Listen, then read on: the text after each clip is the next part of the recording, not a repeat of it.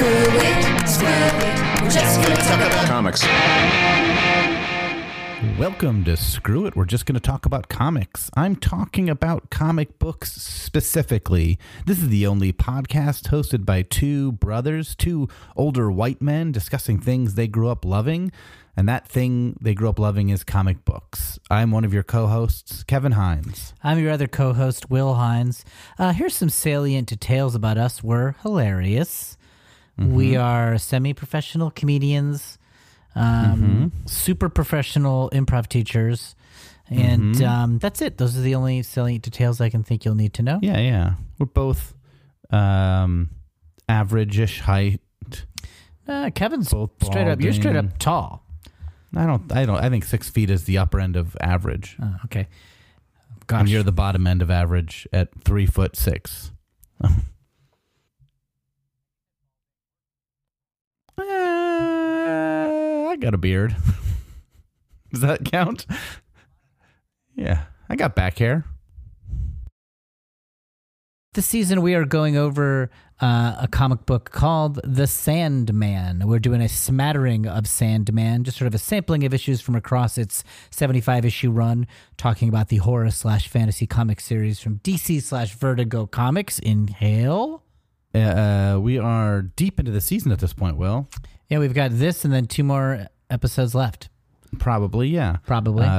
You've added another one to the list already, but last week we covered issue 54. We had guest on Casey, who was a Bruce. fan of Mike Allred, who discussed that with us. Yeah. And today we're covering the issue you picked from World's End. Ceraments. That's issue 55. Yeah. Ceraments. So it's kind of for Casey Bruce from Danger Room Comics in Olympia, Washington. About this issue, it's weird that so he did one from World's End. You know, by all rights, I should have just skipped my issue because we really haven't ever done 2 issues from one arc. But you know what? Who cares? No one's paying for this. There's no ads. We can break the rules when we see. We're not like Sandman. We're not diligent to our responsibilities. We break rules left and right.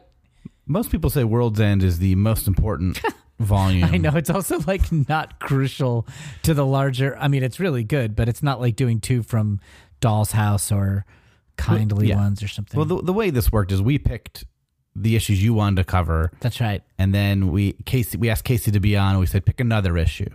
He happened to pick one right before an issue we were covering, which is totally cool. Totally fine, yeah. A very different issue from anything we've covered, so it was very... just like good improvisers, we did not adjust our preconceived choice to match the new choice. That's right. So we're still covering this issue. Yeah, well, I love this issue, so I'm glad we're doing it. It's issue 55, Ceraments in the World's End arc. Yeah, I can't. It's probably the most confusing... yes, the most confusing one we will go over, I think.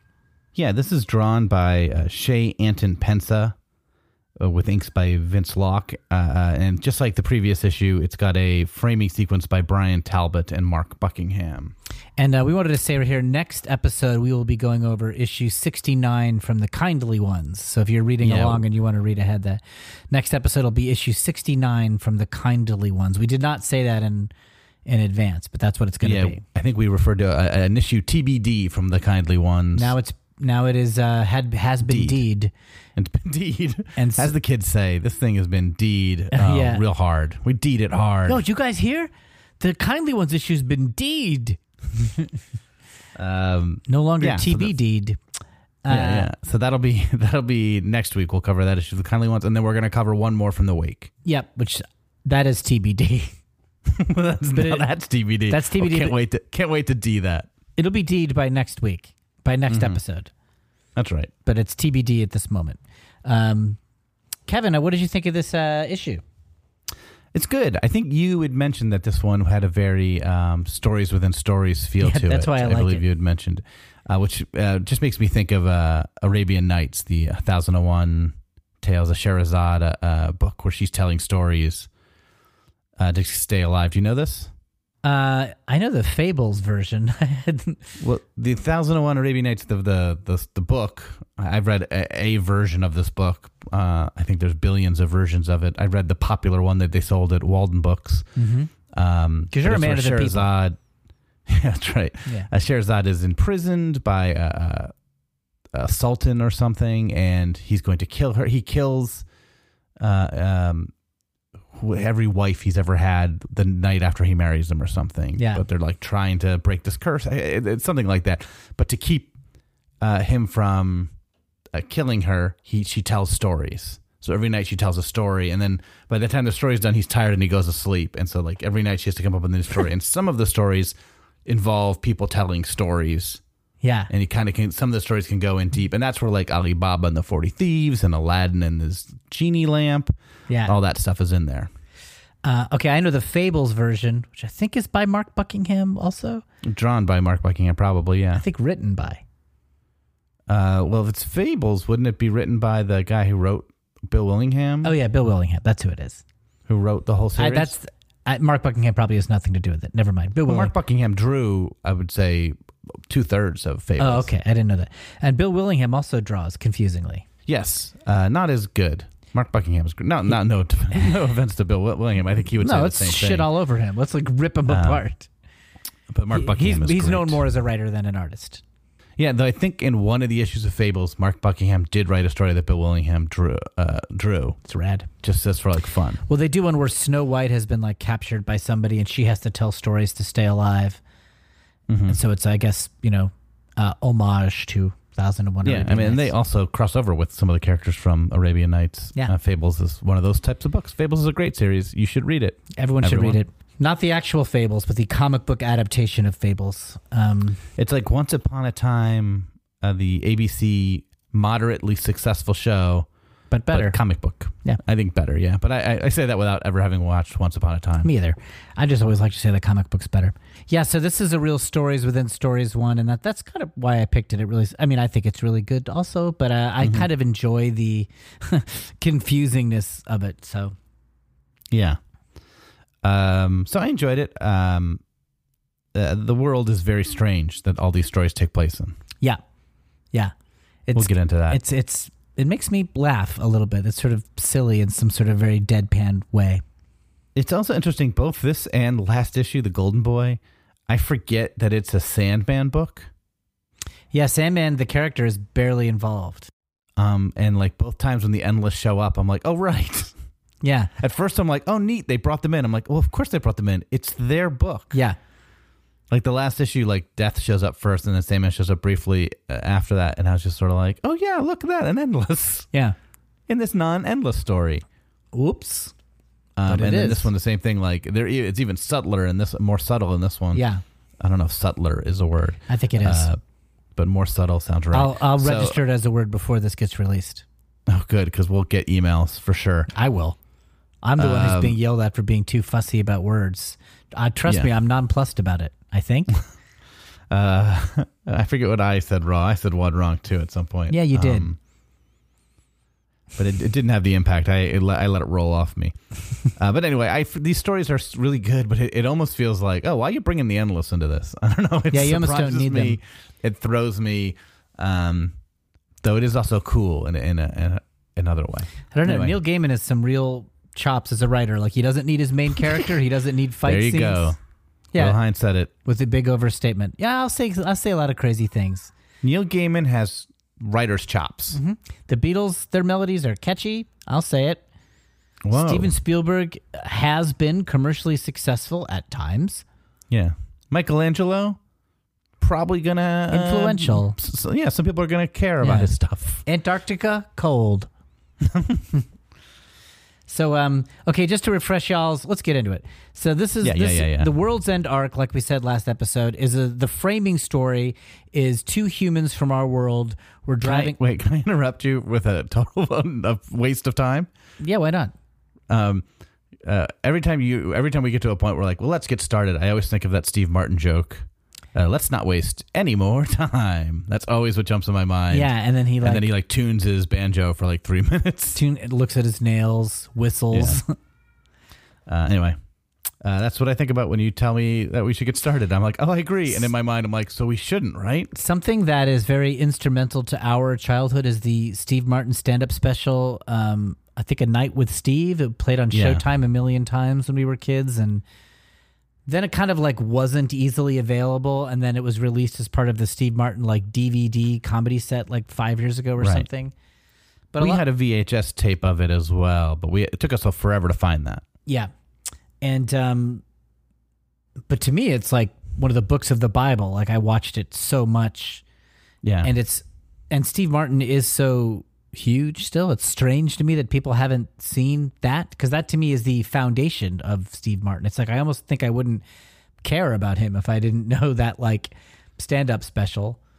Yeah, he certainly hasn't done anything in ages to make you make him as famous as he is.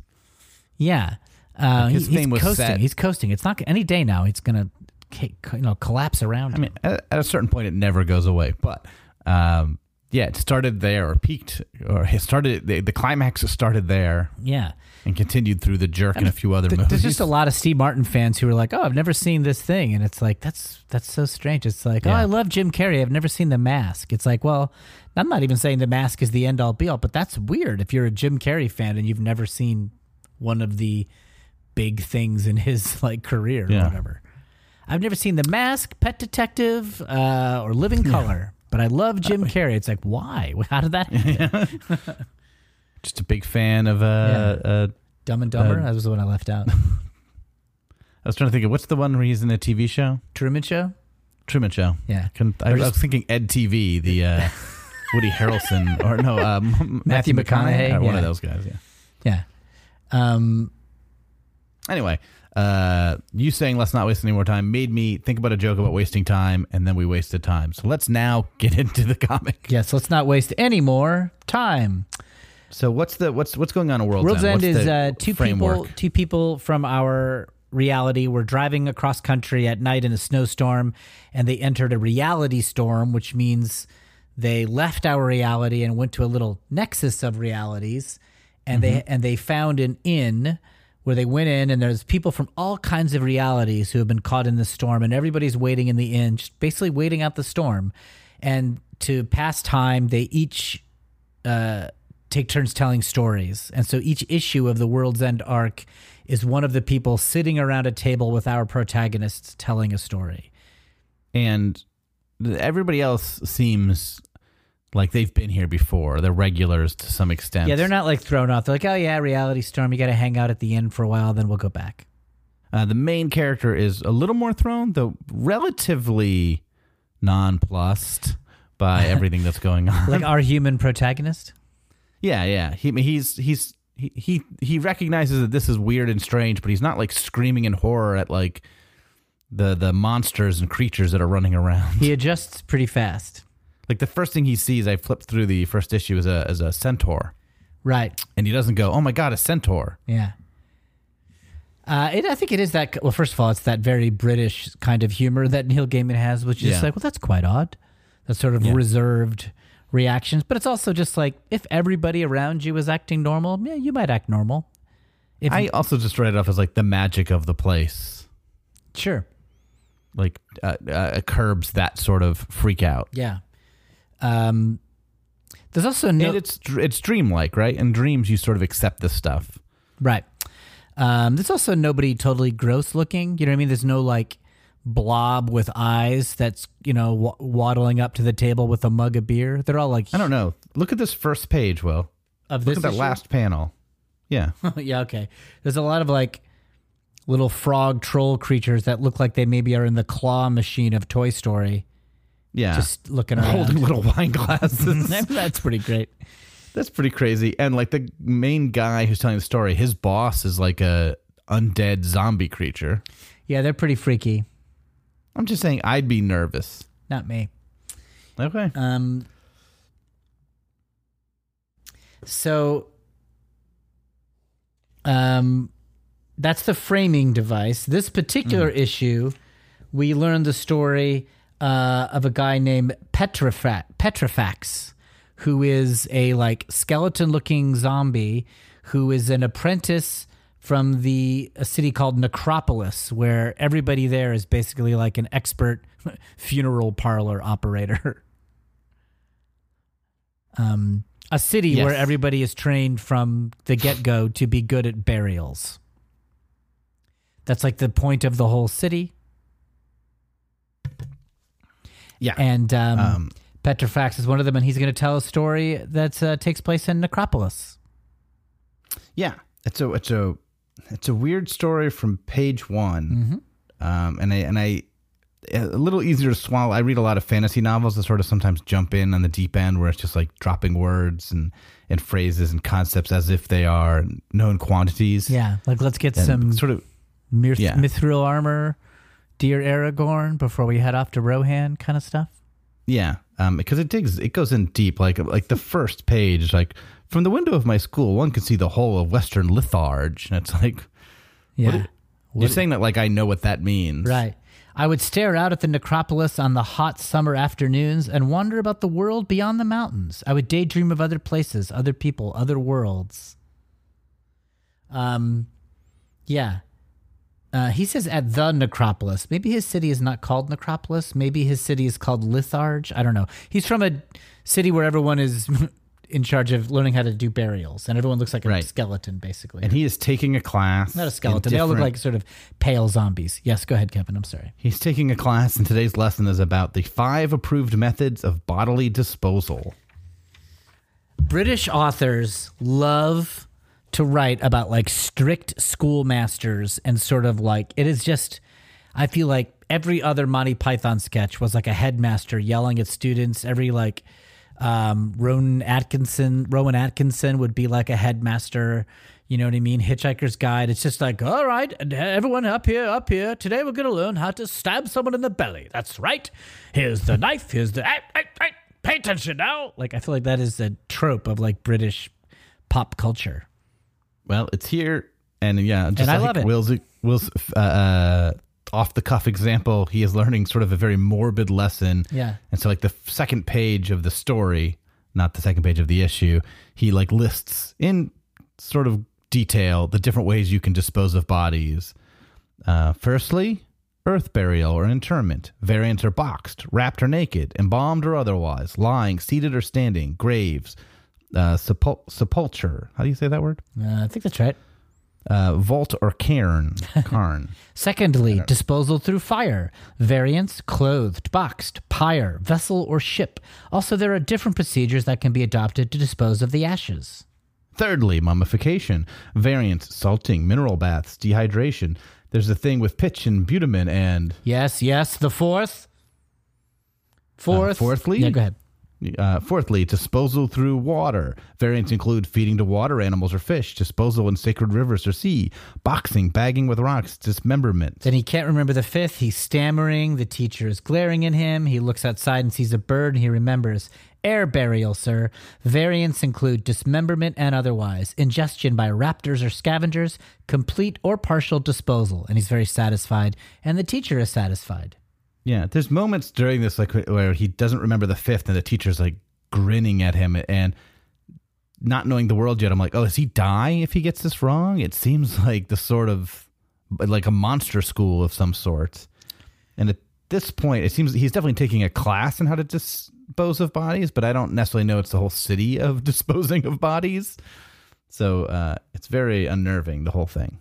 So the story properly begins when Petrofax is told by his teacher, Master Klaproth, who's also in the World's End with him, that he has to go witness a burial in some part of town as part of his apprenticeship, and it starts in an hour. And so he races across town to get there. And he's with a bunch of other residents of his town, and they are mid-burial. Yeah, I mean, then the burial starts. They like cut this guy's neck. They slit open his stomach. They pull out his intestines and feed them to birds. It's gross. Yep, and it's all being done very properly with like established protocols. It's got that Sandman or Neil Gaiman kind of just like fun with specifics and detail and grossness. You know what I mean? It's not just your garden variety, leave a body out to be fed on by birds. It's like 2 pages of cutting this body. But there's a lot of cutting bodies up in Sandman. We had one in Game of You with George's face getting cut off. There's a guy like with like a meat grinder, like you see at a butcher shop, just grinding up parts of the body. Again, feeding them it's all getting fed to vultures and other scavenger birds. And so at some point, Petrifax has the option of leaving, but he decides to stay for the end. And yeah, they eat sandwiches, and Petrifax is like, "Oh, shouldn't we wash our hands?" And he's told that would be disrespectful to the client. Anyway, his remnants are said to add savor to the food. That is the custom of the place from which the client hails. And Petrifax doubts that. You're not pulling my leg, like when I first apprenticed to Master Calproth and the others sent me off to find a left-handed coffin. But he eats it, and at some point he goes, "It's true, this food does taste better. It shouldn't, but it does. This tastes really good. Why is that?" And so part of this, I know, it's very gross and funny. So part of this ritual is they've just buried, they call him the client. It's almost like everybody who dies is their client they have to serve. Yeah. And part of the ritual is, now that the burial's done, part of just their ritual as like burial people is to sit around a fire and tell stories. Yeah. So we're already a story within a story here. Right. And now we're going to go another level deep. And to jump way ahead, I think the next issue reveals all this entire arc has been a story. Yeah, that's right. That he is telling at a bar. That's right. The main protagonist is telling it in a bar in the future. So yes, that's right. So we're not counting that level. Let's just count the levels that exist within this issue. Yeah, that's right. So there's World's End as the top level, the World's End Inn. Yeah. Now we're into Petrifax's story, second level. And now around the fire in Petrifax's story, we're going, I'm counting like Inception levels. Yeah. So now we're a third level, but there's sort of several. That's the van going off the bridge. I don't remember the Inception levels. I know that's one of them. Somebody tells a story about a hangman, about a guy. Yeah, go ahead. So this story, let's tell this. What's this story? Well, the hangman story. This is a pretty short story, being told by one of the cut open the body people. He tells a story of a man who was supposed to be hung, but there was nobody equipped to run the hangman's gallows, and so he was allowed to be a hangman's gallows and hang everybody else. And then as soon as there was nobody else to be hung, he would be killed. Well, I think before he dies, he needs to get hung. That's his death has to be by hanging. His sentence has to happen at some point. But so he lives his whole life just hanging everybody else, hoping to put it off as long as possible. And then he sort of tricks his way into not being hung. He gets very sick at some point, and they're like, "Oh, they're gonna hang you so you don't die by your illness." And he's got a family, and he just wants to die at home. And some friends help him weekends at Bernie's It by propping him up with a rope when they come by with a hangman's noose. With a hangman's noose, and so that he looks healthy, and the city officials leave him be, and then he dies at home. So he cheated his sentence. Yeah, a happy ending for that man who died. Yep. And then Hermes tells the next story. What is this one? That's right. And his story involves lots of little stories almost to begin with, right? Yeah, he makes reference to lots of little things that have happened to him in his time. Yeah. But his main story has to do with destruction. Yes. Who I didn't recognize immediately. It took me a bit to realize that was Destruction, even though I just had read him a couple episodes ago in our timeline. In Brief Lives, yeah. So that he was like hanging out, and Destruction came sitting by and talking to him.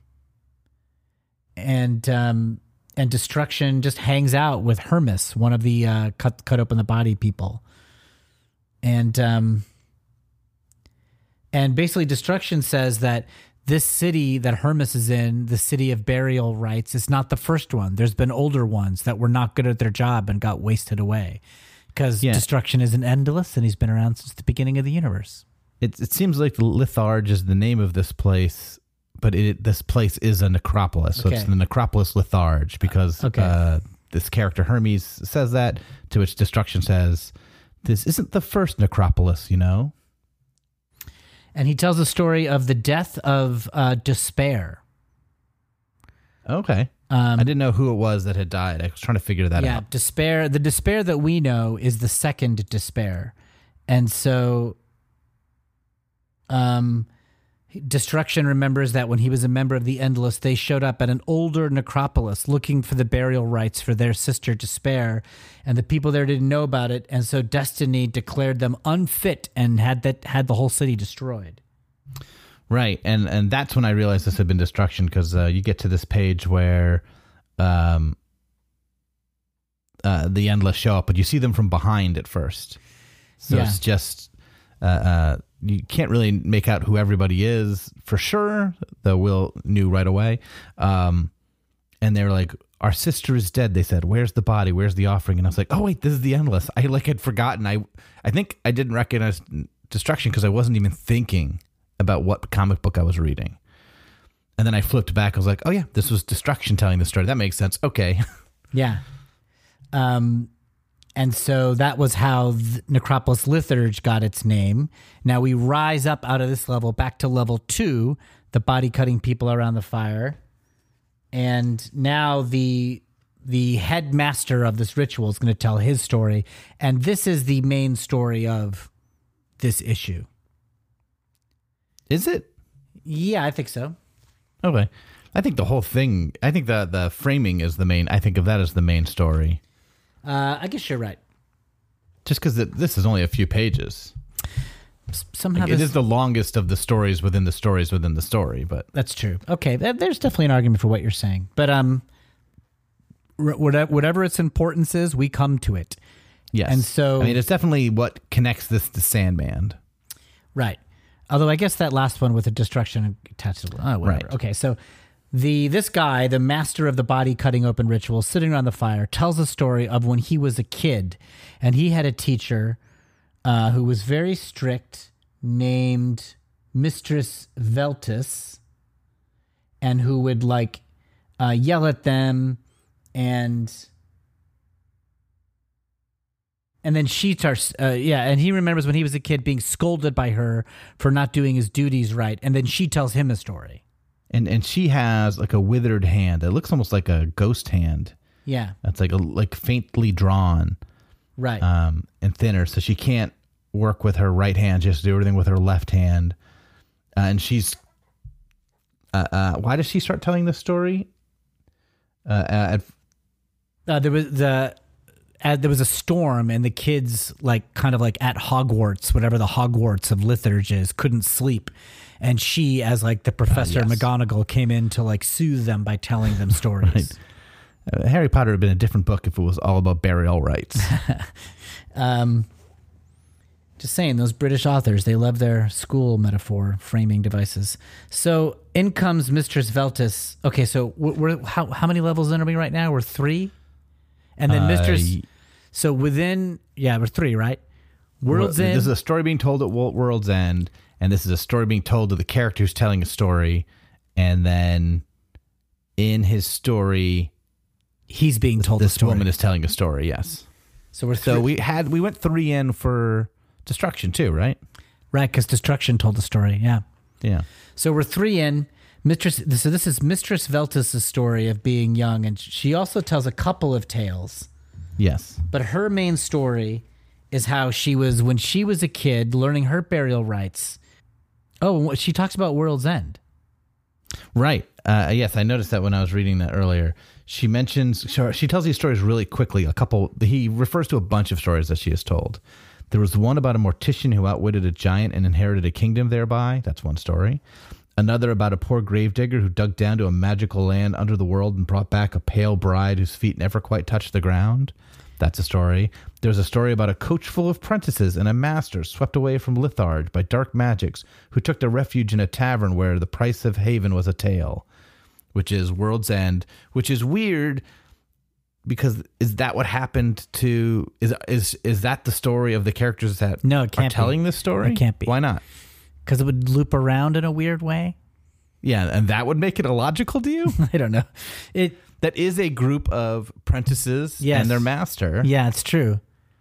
I think it is them. I think time doesn't make sense in the World's End. Okay, so she's telling a story of Klaprox and Petrifax getting stuck in World's End, even though this is a story within the one told by Klaprox and Prentice. That's what I believe. All right, I'm with it.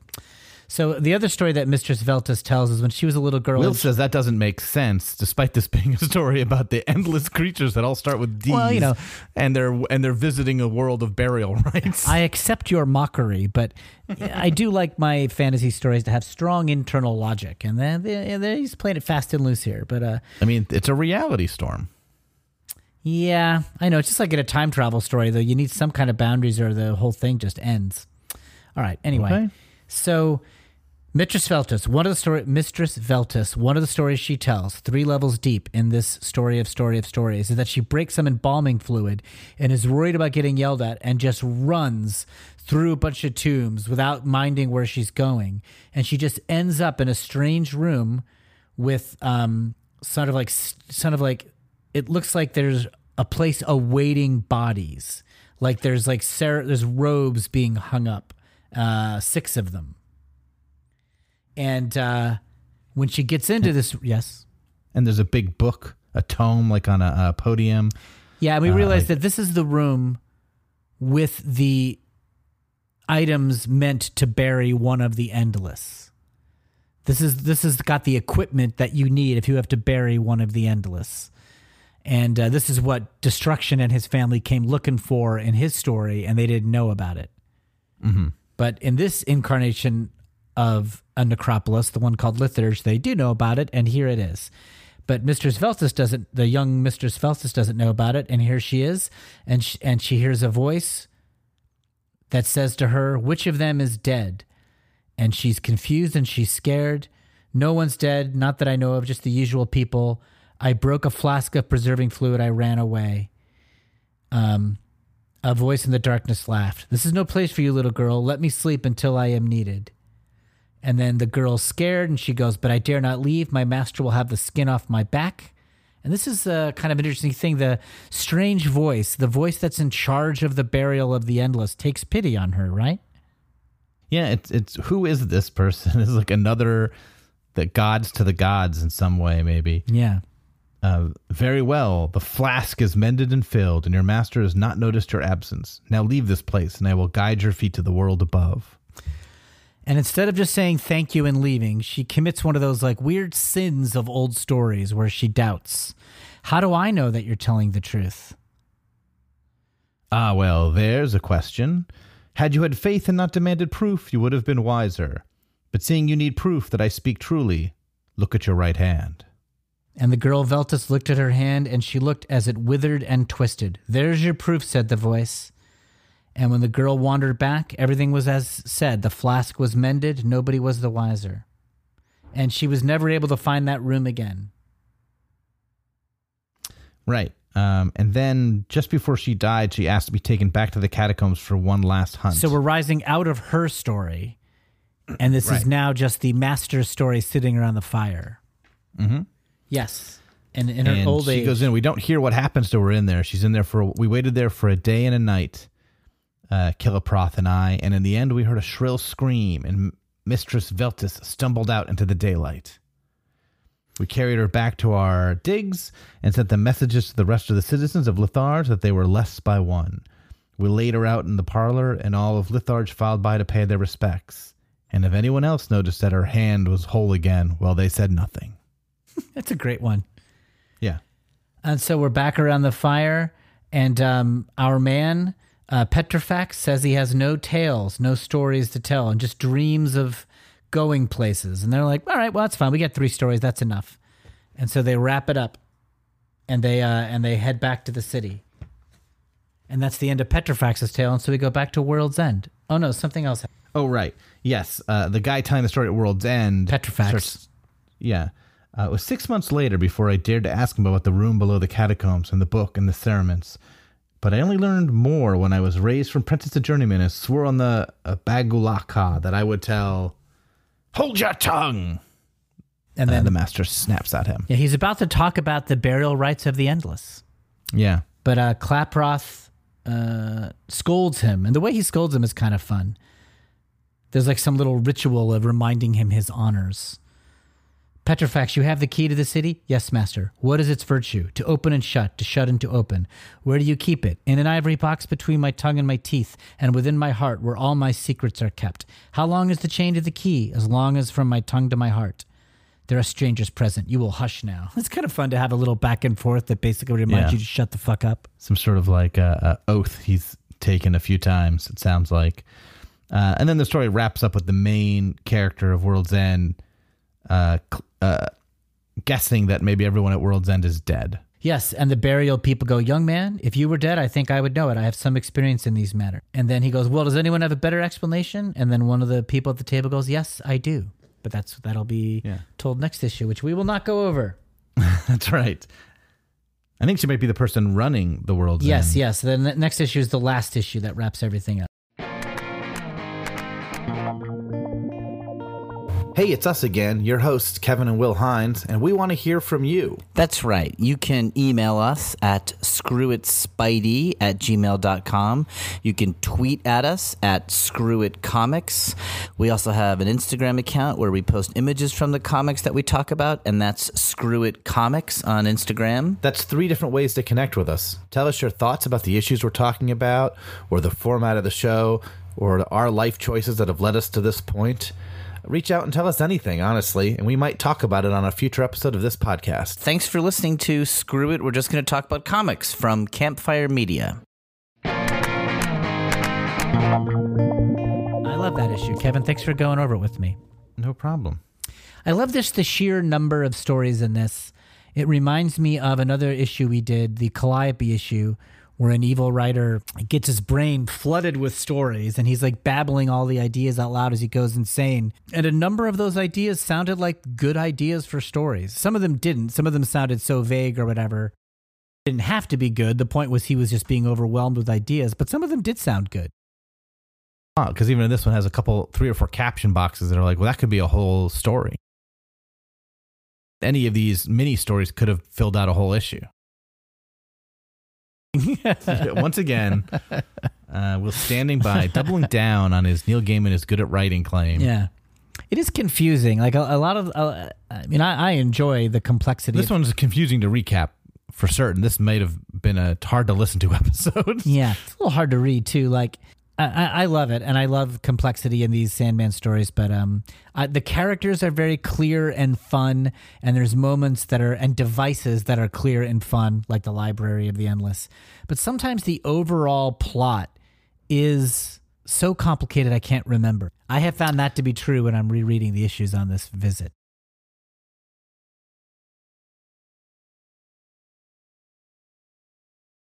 Cool ideas in it, and if you don't catch the endless part, that doesn't matter. And if you don't know that this is a reality storm, that doesn't really matter. It's just stories that are being told. It kind of reminds me of each story in of themselves is pretty interesting. It reminds me of certain movies I'd watch, like where it's like about somebody uncovering conspiracy theories in the government or something, like The Parallax View or 3 Days of the Condor or something. And like there's always twists and turns where like a person you trusted turned out to be a spy or whatever. And then sometimes when you sit back and you try to like map out, you're like, wait a minute, does it even make sense? Like if this person was a spy, why'd they do this or something? But like while you're watching it, if it's good, you don't notice that. Just the ride is fun. It twists when it needs to twist. Not necessarily because of what that looks like from a bird's eye view of the tale. And Sandman is like that experience. Yeah, a lot of noir detective stories are like that too. It's like, who can you trust? They try to keep you guessing till the end of the story. It's like, is the femme fatale good or evil? Is she going to betray the detective or is she not going to betray the detective? Or both, weirdly. Like, and often it is that. It's like, well, she'll go wherever she needs to survive.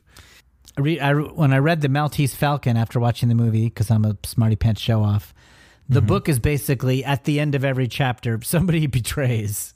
And it's just sort of like, well, who will betray this chapter? And it almost seems like Dashiell Hammett, the author, made up his reasons after. It's like, well, you know what? This guy was doing this it doesn't really matter. It's fun.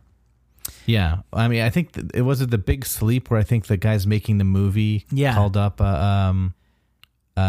Raymond Chandler. Marlowe's the character. Raymond Chandler, yes, and said like, this ending doesn't make sense. Why did they wanted him to explain something wasn't addressed? Like this character mentioned this, and that never gets wrapped up or something. Yeah, and he was like, "Oh, I don't know." he couldn't explain it either. And so the movie had to make some changes to make it make sense to them, Yeah. which is very funny. Yeah. Okay, that's Sarah. Have you seen Brick? Have you seen the movie Brick? No, I've heard I love Rian Johnson. I should see it. I've heard it's really good. It's basically The Big Sleep. But teenagers, like with Juno talk.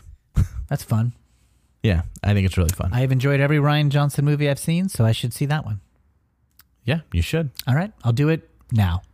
Right. Okay. So listen to Will for the next hour and a half. We're going to record this. We have some emails, Will. I love it. How would people email us? You if can they email also us wanted us to... at screwitspidey@gmail. That's our email address left over from our first season. We also have an Instagram account, screwitcomics, which I implore you to follow.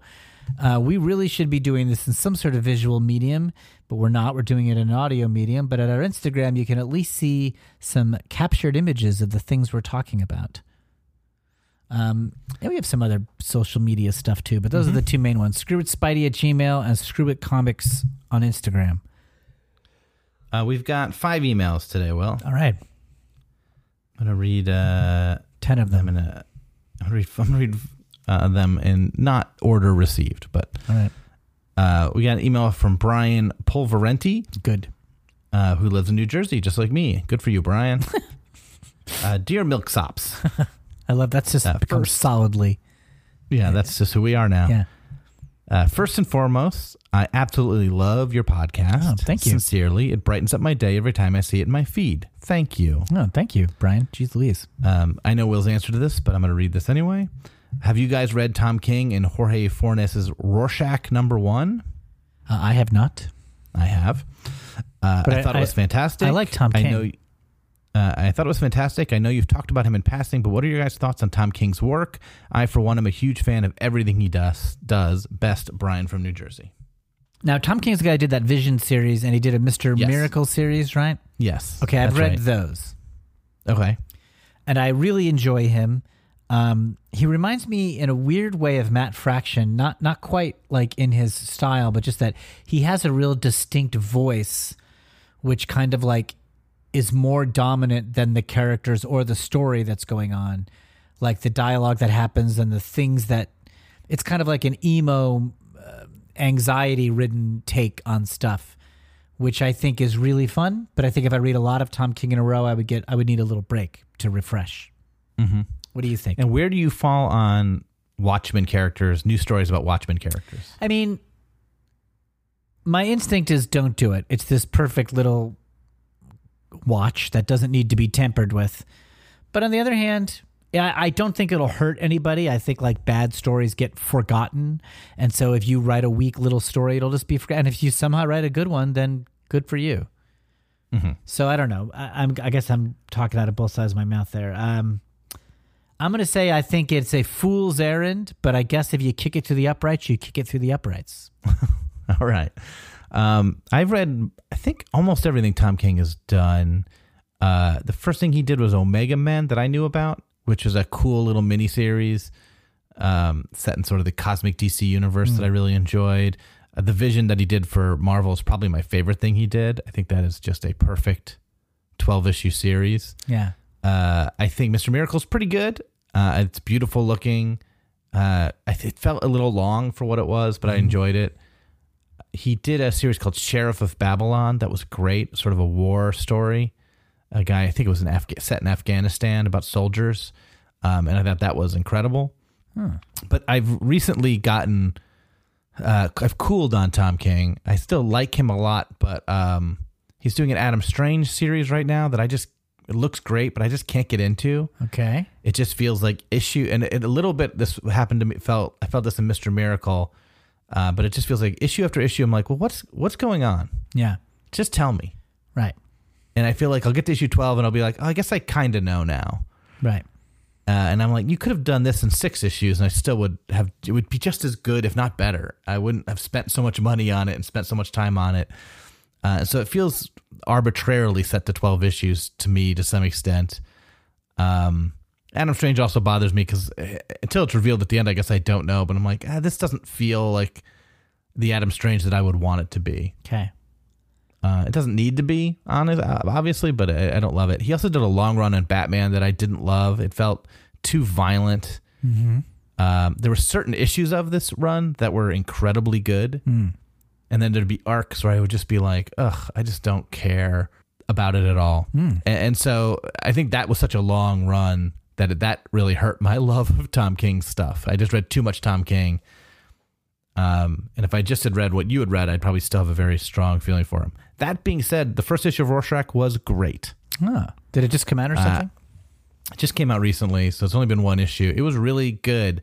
I'm not going to say much about it other than like Rorschach's not in it. Okay. It's about somebody who dressed up as Rorschach and committed a crime, and somebody's investigating that crime. Okay. It might. Who knows where it will go from there? But it was good. Jorge Fornes is an amazing artist. Hopefully I'm saying his name close to right. I didn't look it up beforehand. So it's beautiful. It's well written. It's very interesting. I was very down on any Watchmen stuff for a while. That always seems like a mistake. It's just like Watchmen was like DC's number one selling book even now. Is that right? Why are you trying to get more money out of this? Like, just let it work for you. Yeah. Yeah, Al Moore's never going to be happy, so you don't need to make him happy, but I'm also like, every movie, every TV show is based on something or a reboot or it just feels like no one wants to come up with new ideas. It's all old things that have already been established. Yeah. And yet Watchmen itself was this like burst of new ideas. Right. Even though it was based on the Charlton characters, it was all new. It was all original. When you finally got to it. Mm-hmm. It was inspired by things, but it was all new. So it just seems like a shame to like mine this thing for more ideas. But there's been so much Watchmen stuff from DC Comics and HBO that I'm just like, well, it's going to happen. So if you're going to do it, at least get good creators to do it. And that's what this is. That's a long answer to a simple question. Thank you for telling us about it. Yeah. Read a bunch of stuff. Do you think you could do it? Or would you be hard to please? Like, would you reject issues when they came in? You're like, this is shit. I mean, it would be so tough, right? Because you'd have to be worried about making money. Yeah. I think I'd be good at quality control. And I think I would be pretty good at being like, well, this isn't for me, but I think it works or whatever. Because there's lots of stuff that I'm not into, but I get that I get why people like it. I just don't read it myself. I think it would be tough to say like if I ran Marvel Comics being like, no big crossover this summer, so that they really like the next one, where like everyone else is being like, yeah, but it will make us a lot of money. Right. I'm like, oh yeah, that is important. Making of Seinfeld. Oh, I didn't know there was one. It's just, I don't know when this was filmed, probably on one of the DVD releases. It's like the start of Seinfeld or something. I think this was filmed before the show was over, but I can't be certain. It covers like the first 3 seasons of the show, and the show was not a hit. Nothing about that show said it should have been made. Right. It was really funny to watch this, but I watch it, I'm like, it's crazy that like there's one guy basically just kept saying like, I think we should make this show. Brandon Tartikoff.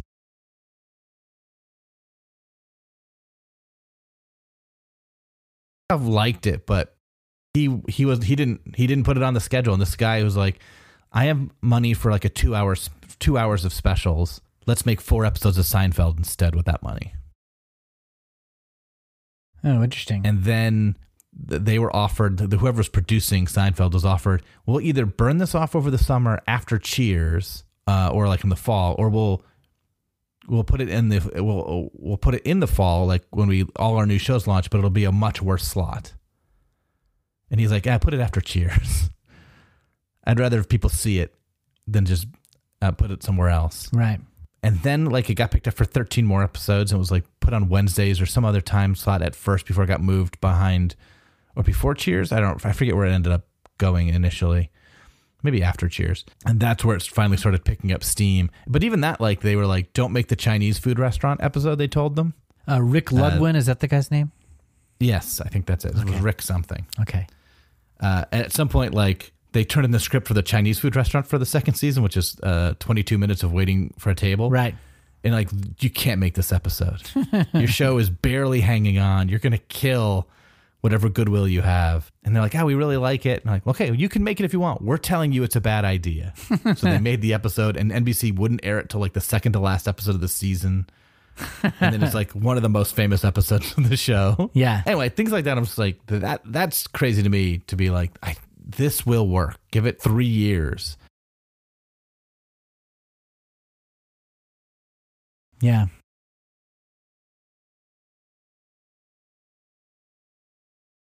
We need that. ER was huge right away. We need another ER. Yeah.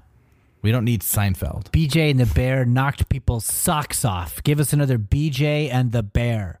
I think that stuff would be really tough. Yeah. I think I'd be perfect at it. Wow, I didn't expect that answer. Mm-hmm.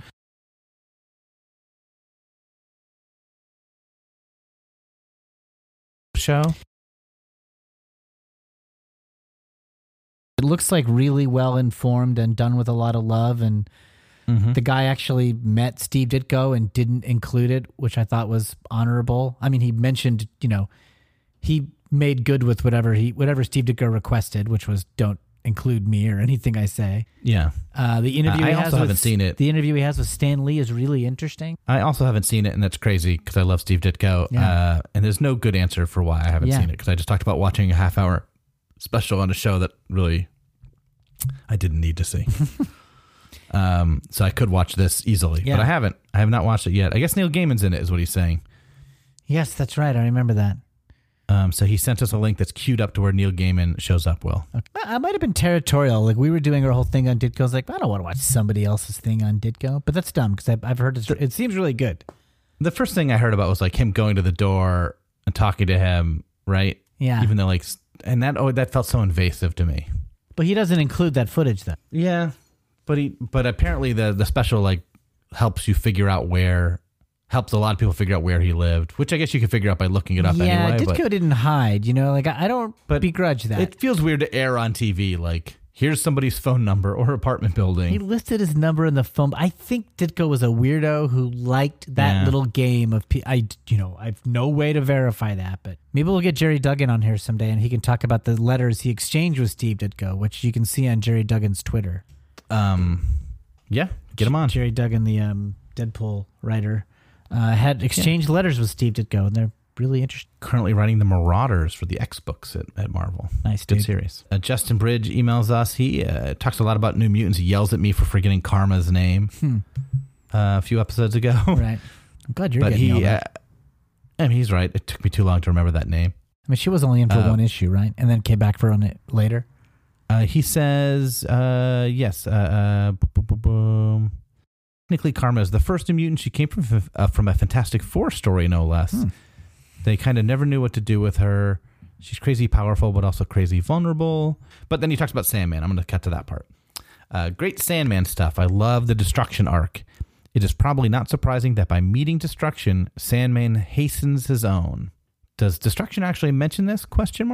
As Kevin has pointed out, and this is actually something Will has pointed out, but he gives me credit, which is cool. The endless personalities tend to be the opposite of what they represent. Destruction actually has a great deal of affection for his family, but by staying away, they stay alive. By seeking Destruction out, Sandman is essentially committing suicide, as we see in the last arc. Spoiler alert. Yeah. And this, of course, has been telegraphed almost from the beginning, right? Once Sandman escapes his prison, his first stop is to meet with his sister Death. Most of the rest of the run is him righting his previous wrongs or shoring up the dreaming before he goes. Yep. No wonder he's emo. He's living the emo dream. And that's true. Any comments on any of that stuff? I hadn't noticed that he began right away preparing for his death, but that is something that is, I could see that. Like, I have no idea if that was actually Neil Gaiman's intention, but you could easily look at it like that. I mean, sure. I mean, yeah, that might be why he's smiling at the end of that death issue. He's like, oh, and now I know what's going on. I'm dying. I mean, I think what is on purpose is he was supposed to have been cold and distant, and now he's been humbled and is becoming warmer and more amenable to fixing old wrongs. I think that's said very clearly. But I guess one could see that's something you do when you're winding down, or on some level you're winding things up. That reminds me, in this issue we just read, Destruction sings a song that he wrote himself, right? Because you say he's always creating stuff. Yep, he's very creative, yeah. Stuart Watson emails us. Yeah. Will always entreats new readers of Sandman to write in, so I thought I'd oblige. Ooh. I hated it. I'm a big comics fan who has written before regarding Hulk and casting the JLA as 70s TV detectives, and have read most of the canon of great comics. As a youth, I always found them too soporific, ironically. You covering them has forced me to stay up long enough to finish an arc or two. I'm glad to have read the truly great moments, but around halfway through your Sandman coverage, I'm admittingly listening along but no longer reading the issues as they aren't quite grabbing me. Ah, fascinating. Maybe we picked the wrong Sandman ones. is more geared to panty waists and milksops when I am more of a Poindexter. Still love the coverage, though. My question is, which comics of the accepted great comics canon have you either never read or tried to read and can't get into? That's interesting. I mean, I've never been a big Avengers reader or Cap America. I've never really been able to get into that wing of Marvel, for example. If we're talking like old school, like classic comic stuff, The Spirit is something that always looked beautiful to my eyes, but I never loved reading, even though any one panel of The Spirit was always beautiful, except for the blatant racist caricatures that are all over that comic. But like, just in terms of like, you know, inks and like rainy New York City and stuff, that Doom Patrol I haven't read. A lot of Grant Morrison stuff I haven't been able to get into, and he's pretty... No, I've liked a lot of Grant Morrison. I don't know. Kevin? I've liked the Spirit of stuff I've read, but I think I've only read like the best of the Spirit type of stuff. That's just like great. Yeah. I think we both didn't like Preacher. That's a great comic that everyone loves. Yeah. That like at least people of a certain age. I hold met up it at as, the like, wrong time in my life, I think. Made a lot of people love comic books again. Yeah, which is great. And I'm the only guy alive who doesn't really like Ultimate Spider-Man. When I read that, I sort of just like did it because I felt like I needed to. And it wasn't bad, but I didn't love it. And I sort of just worked my way through it all. And people love that series. Yeah. But as far as like classic comics, I've never read the Kirby Thor. I've never really tried. I guess I haven't either. Well, I've a little bit, maybe like 10 issues. I read one volume of Avengers Essentials, the Kirby era, and it was fine. I don't know if that's considered classic or just first. Yeah. I haven't read the Jim Steranko Shield stuff. Okay.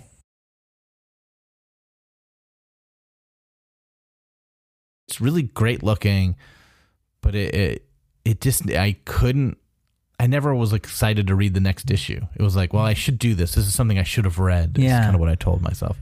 Because he was like one of those artists who kind of came in, because he came in and Stan Lee was still around, and Stan Lee like let him be himself.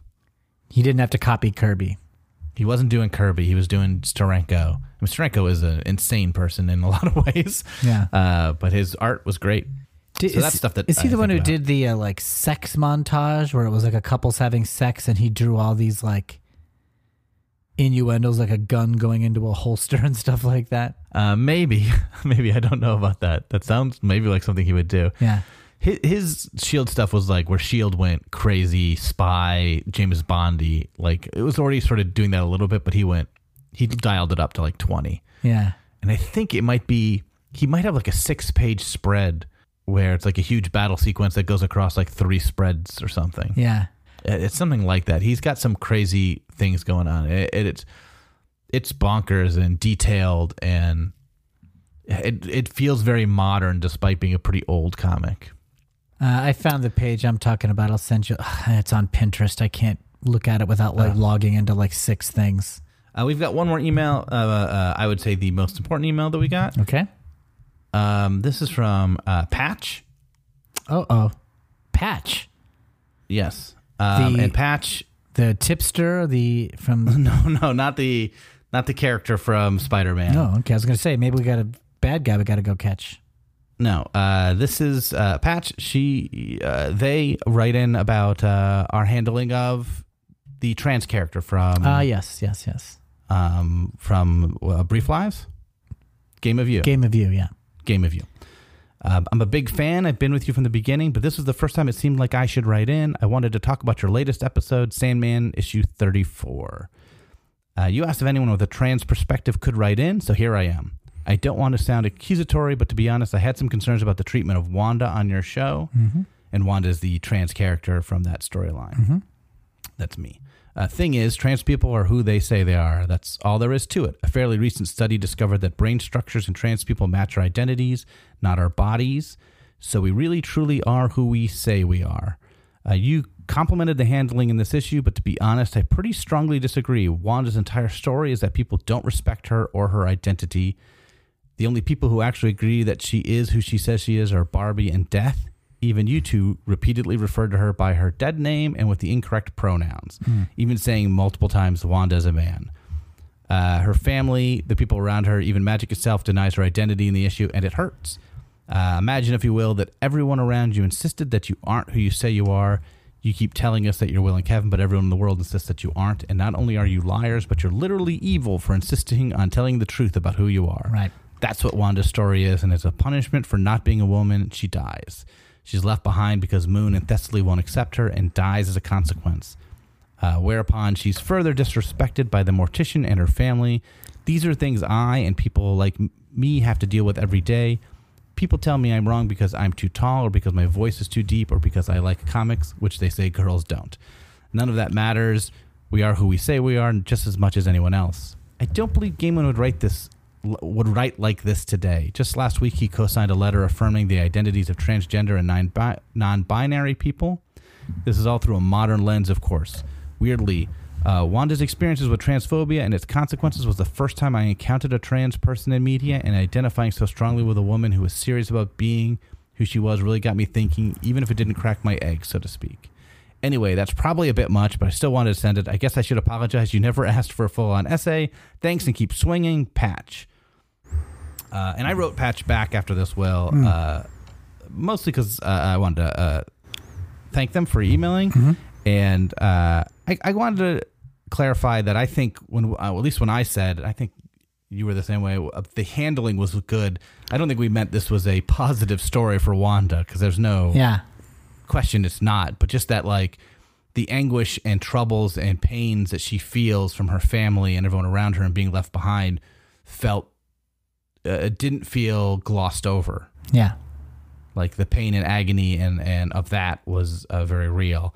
Obviously, the times that we use the dead name, her dead name, or the wrong pronouns, or saying Wanda's a man, that stuff we should have said differently.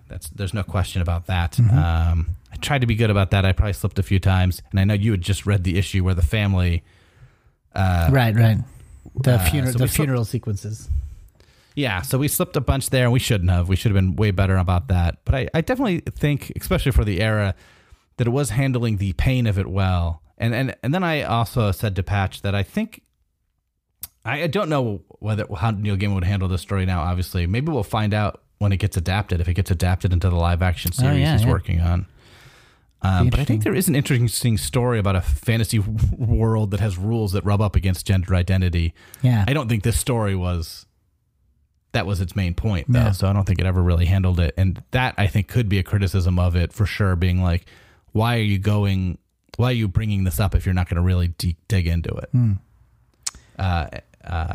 And then Pat wrote back, and I'm not going to get into that right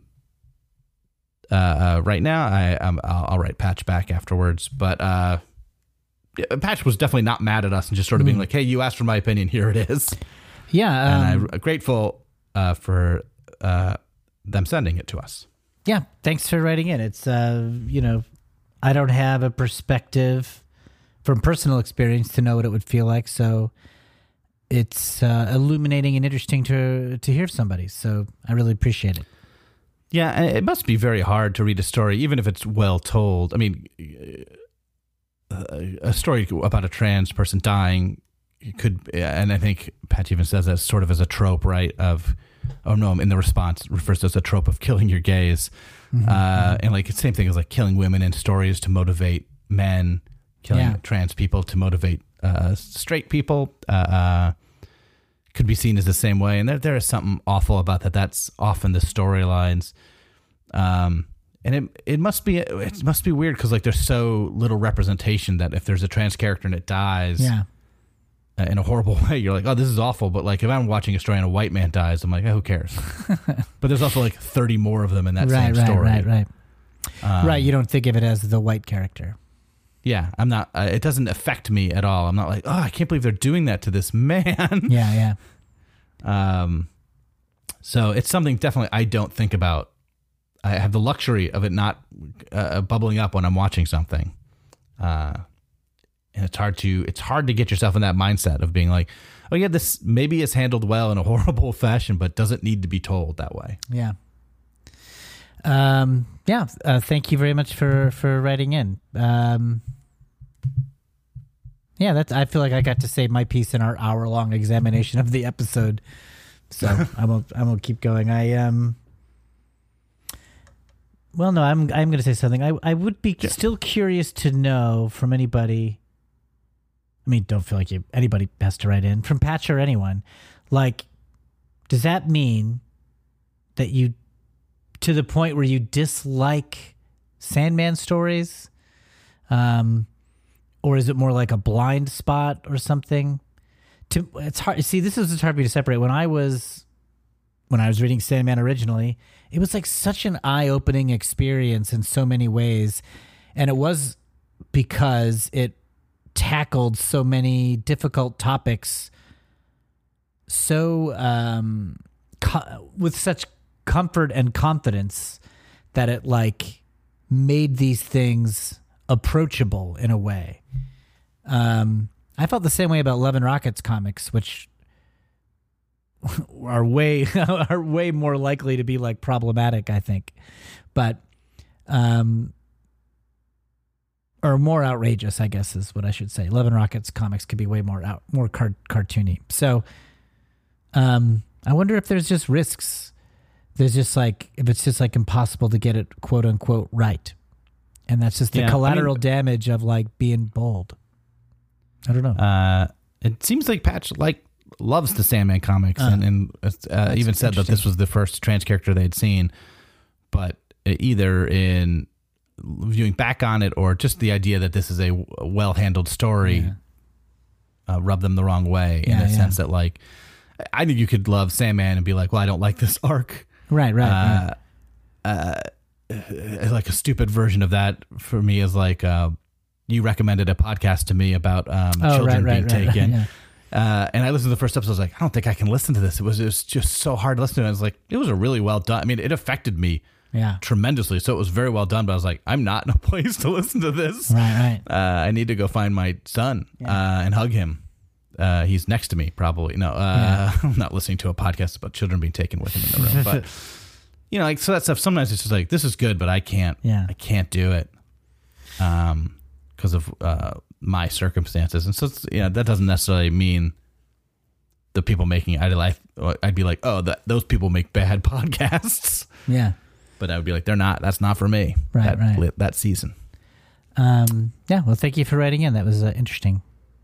Yeah, thanks taking the time and speaking to that. We make those requests. We don't always get people to write in when we ask for those viewpoints, so it's really great to hear. And on that heavy note, Will. We're good. Done. All right, so we'll be here next episode with the Kindly Issue Ones, 69. issue 69, yeah, which is the last chapter of the Kindly Ones. And then we'll do one more in the wake, and that's probably where we'll end our season. That's probably it, yeah. All right. So, Kevin, good job podcasting, and audience, we'll see you guys next episode. Yeah, unless this is just a podcast within a podcast within a story at World's End. About two guys who podcast? Yeah.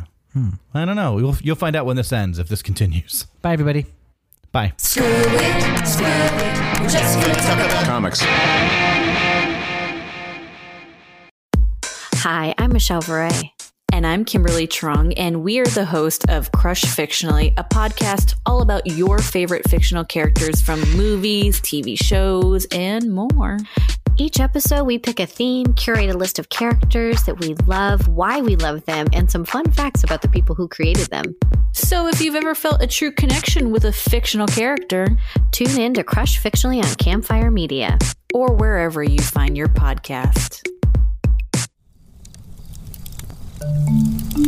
Campfire.